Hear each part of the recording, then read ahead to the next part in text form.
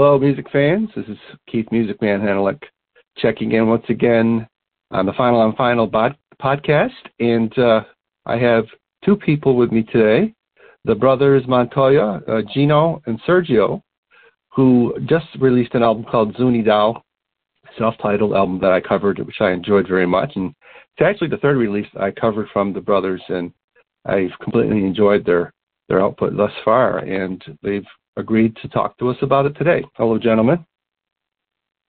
Hello, Keith. How are you doing? This is Gino. Hey, hi, Keith. Hi, this is Sergio. Hi, Sergio. So, just to get a little background on you gentlemen, is there a big age difference between you two brothers? Yeah, we're actually, we're four brothers, but Gino is the oldest and I'm the youngest. So I think we covered a span of like 8 years or so. Yeah, we're the bookends. Yeah.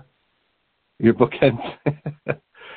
So growing up, were you playing instruments growing up at a very young age, or were you teenagers? How did all that come together? Yeah, actually, yeah, we formed a band in Peru. We grew up in Peru, and yeah, we were playing. We started. We took my mother's 45 collection. It ranged from like Santana to the Guess Who to Elvis Presley, everything, and then we jumped into the Beatles, and then went from there. We had our Kiss phase, and we had our heavier phase with Deep Purple, and then we went through Rush and also so everything, and a lot of prog rock, Yes, Genesis, Camel, but yeah, Sergio was playing drums since he was 4, so always carried the beat. Well, I definitely hear the prog influences in your albums, all your albums so far. And which is the one that would you say is the most influential on you when you begin to record? Oh, well, like a band, you mean, as an influence? Right. Yeah.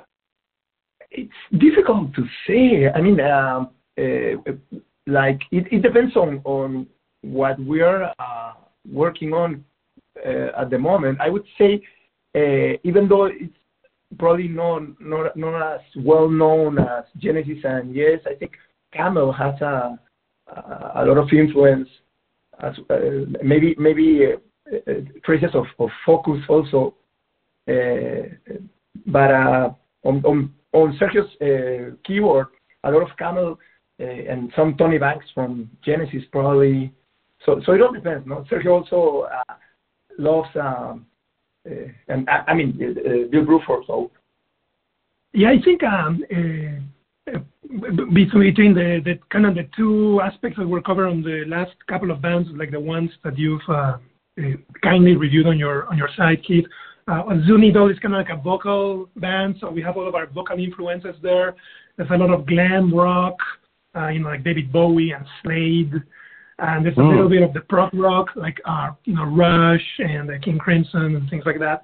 And the other one, the Hallucinant Telepheric, is kind of another project of that, which is merely an instrumental prog rock band, and that's where we get a lot of those kind of more European Canterbury influences. But yeah, I think all over the place. I mean, we like everything, from Willie Colon all the way down to Frank Zappa, anything. That's a wide range, that's for sure. So why the change in name to Gino-The? Because you added on Heath Allen as a lead vocal singer? You wanted to come out as a new band? Was that the reason? Yeah, pretty much. I mean, before the Hallucinant Telepheric, which was all instrumental, Gino and I have been on and off on several bands, but mainly Montoya was our like a vocal band, and it was very much underground pop, punk with a little bit of heavy and a little bit of prog. But we after we went on and did the instrumental project of the Hallucinant Telepheric, we wanted to have kind of this, not heavy metal album, but more like 70s glam rock heavy album with a lot of those influences that we've talked about.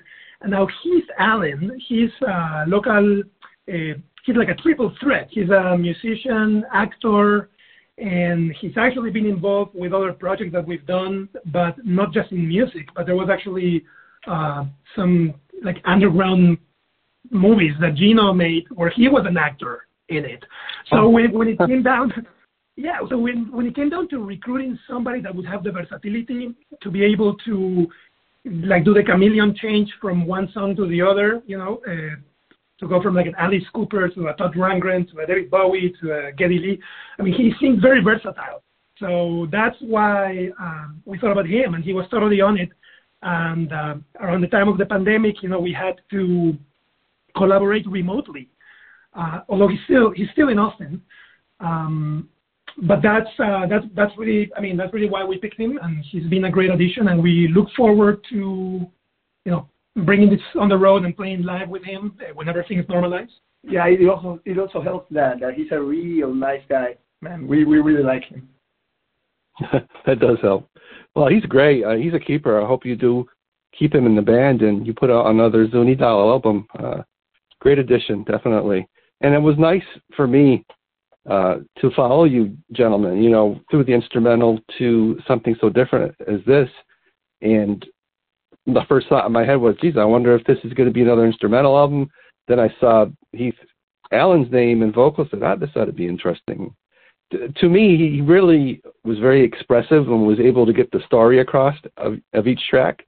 And that, to me, is very important when you have vocals in any recording, you got to listen carefully, listen to the words. And you can tell that you guys have been influenced just not musically, but probably from celluloid, like horror and science fiction movies. I bet you two guys, when you were growing up, you watched that stuff, didn't you? Yeah, definitely. Yeah. So and a little bit out there with the movies, but yeah, definitely it's. And Sergio wrote all the lyrics for this album, and I could feel like the 3D. I don't know how to say it, but yeah, very cinematic. Let's just say everything. Yeah, definitely. The name of the band itself, it's kind of a play on that Trilogy of Terror character. So I think you picked up on that, Keith. So that was I wouldn't think it would be an obscure reference, but it's a little bit of that, right? It's kind of like the made-for-TV B-movie gore, maybe. So handheld, shaky camera. So that's kind of the feeling we wanted to convey. Well, you sure did, and I remember that movie growing up. It scared the hell out of me. Yeah. So you guys watched it too, huh? You remember that? Karen Black. I remember that. Yeah. I guess we're all dating ourselves, aren't we? Oh yeah. You know what song was really cool was The Gate. How did you come up with the lyrics to that? Oh yeah, The Gate. Yeah, that one is I wouldn't say spoken word, but there's a narration of Heath. We didn't wanna make it sound like Vincent Price on that Thriller album, but we had the option to either have like a melody line where he would sing to it like melodically, but we were like, what if he just kind of narrates this like a manifest or a monologue on top of it, and then that worked out really fine, and it turned really creepy, I think. So yeah, I think that's another one that is a little bit on the gore, horror film side. Definitely. Yeah, it's so much fun listening to an album and looking at all the aspects. First you see the cover art and you see the title, then you look at the title tracks, and for me, from where I sit, I try to put it all together and convey that when I write a review. So hopefully that's coming through when I write about albums like yours. So just thinking about you being indie musicians, that's your label, Erratic Music, and a little play on words with the capital R's, huh? Yeah. Yeah, that's E, capital R, Attic Music. Yeah, we've really been fighting the DIY war, making albums from home. We started back with our Tascam 4-track tape. Again, we're dating ourselves, Keith. I'm sorry. And it's funny because I feel like we're kind of going full circle. Whereas before, some of the records that we've published, and you can get them on Spotify also, or Apple Music through erraticmusic.com. A bunch of those songs were actually recorded on a Tascam portable studio, several of our projects. So they started as an analog recording, and now we have them up as streaming, And now we're kind of using like digital hard drives, like computer-based recording, and then making analog vinyl albums of them. So it's a weird mixture of them all. Ideally, we would like to have the whole thing be analog, but we want to keep the flexibility of it. But yeah, I think it's interesting these days, the technology we have, the immediacy of it. I always remind Gino that whenever before we wanted to record a song, you had to bring the tape recorder and clean the heads. Rewind the tape, and then if you erased something, there was no undo. Yeah, that's for sure. So I think, yeah. Well, I'm just thinking that, it's really cool that you're able to put the vinyl out. And when people approach me for a review, particularly in the prog space, I'll ask them if they have vinyl, and nobody seems to be able to afford it. I mean, how many copies of Zuni-The did you have produced? These are short runs. We do around 500 copies of each of this. So they're really short runs. If we need to duplicate more, we do it again. But this is basically like a home, like cottage cheese industry kind of DIY operation. So you made 500 of Zuni-The. Do you anticipate running out? Well, if there's demand, we really want people to go to our website. Again, if I can plug it, sorry, Keith, it's erraticmusic.com. They're on sale right now. You can get them through there. We're also working on opening like an Amazon.com store, so you can get them there. Oh, good. Prior to that, we distributed. We have them at different stores locally here in Austin. So if you live in Austin, they're on Waterloo Records and stuff. So yeah, that's it. That's the whole idea. It's interesting though, because we really don't care how our audience finds us and how they get access to the music. Anyway, it works for them, if it's on their iPhones or their computer.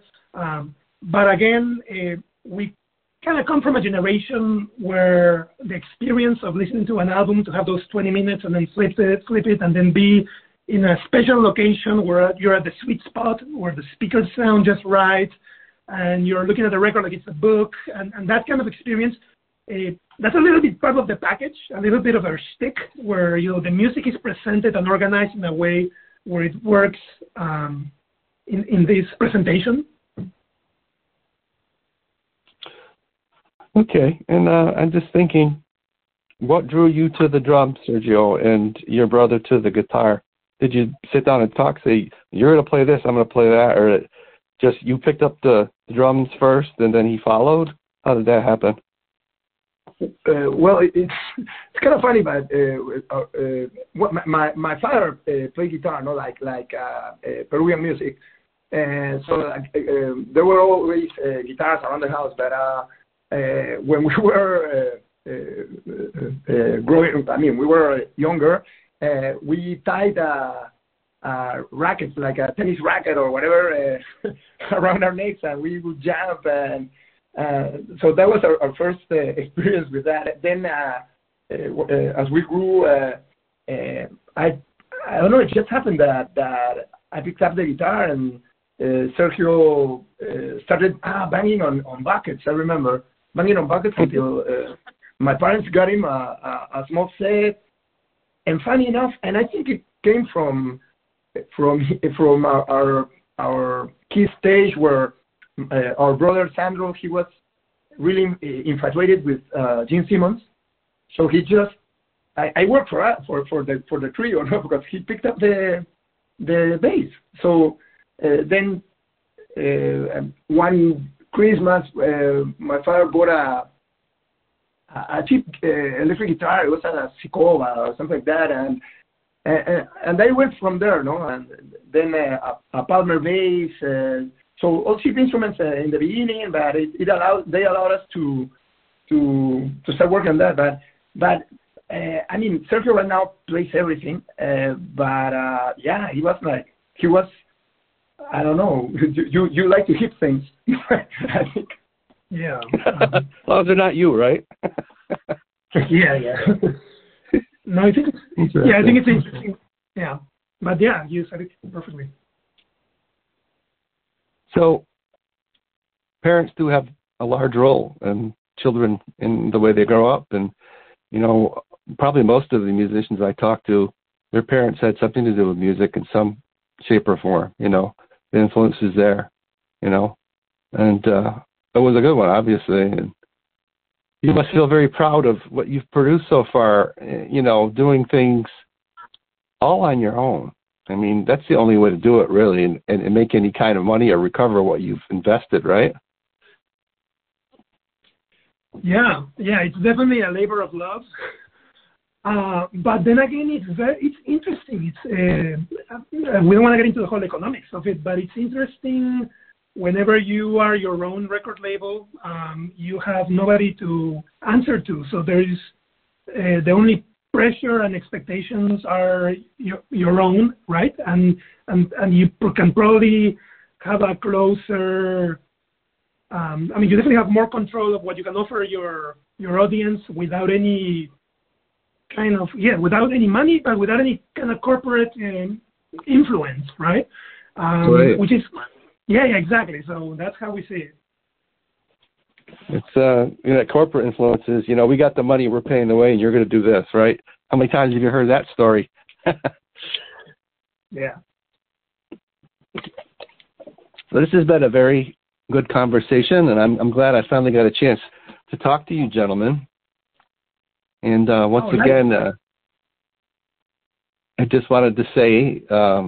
Promoting your Zuni-The album, self-titled album, from the Montoya Brothers, Gino and Sergio, and with Heath Allen on lead vocals.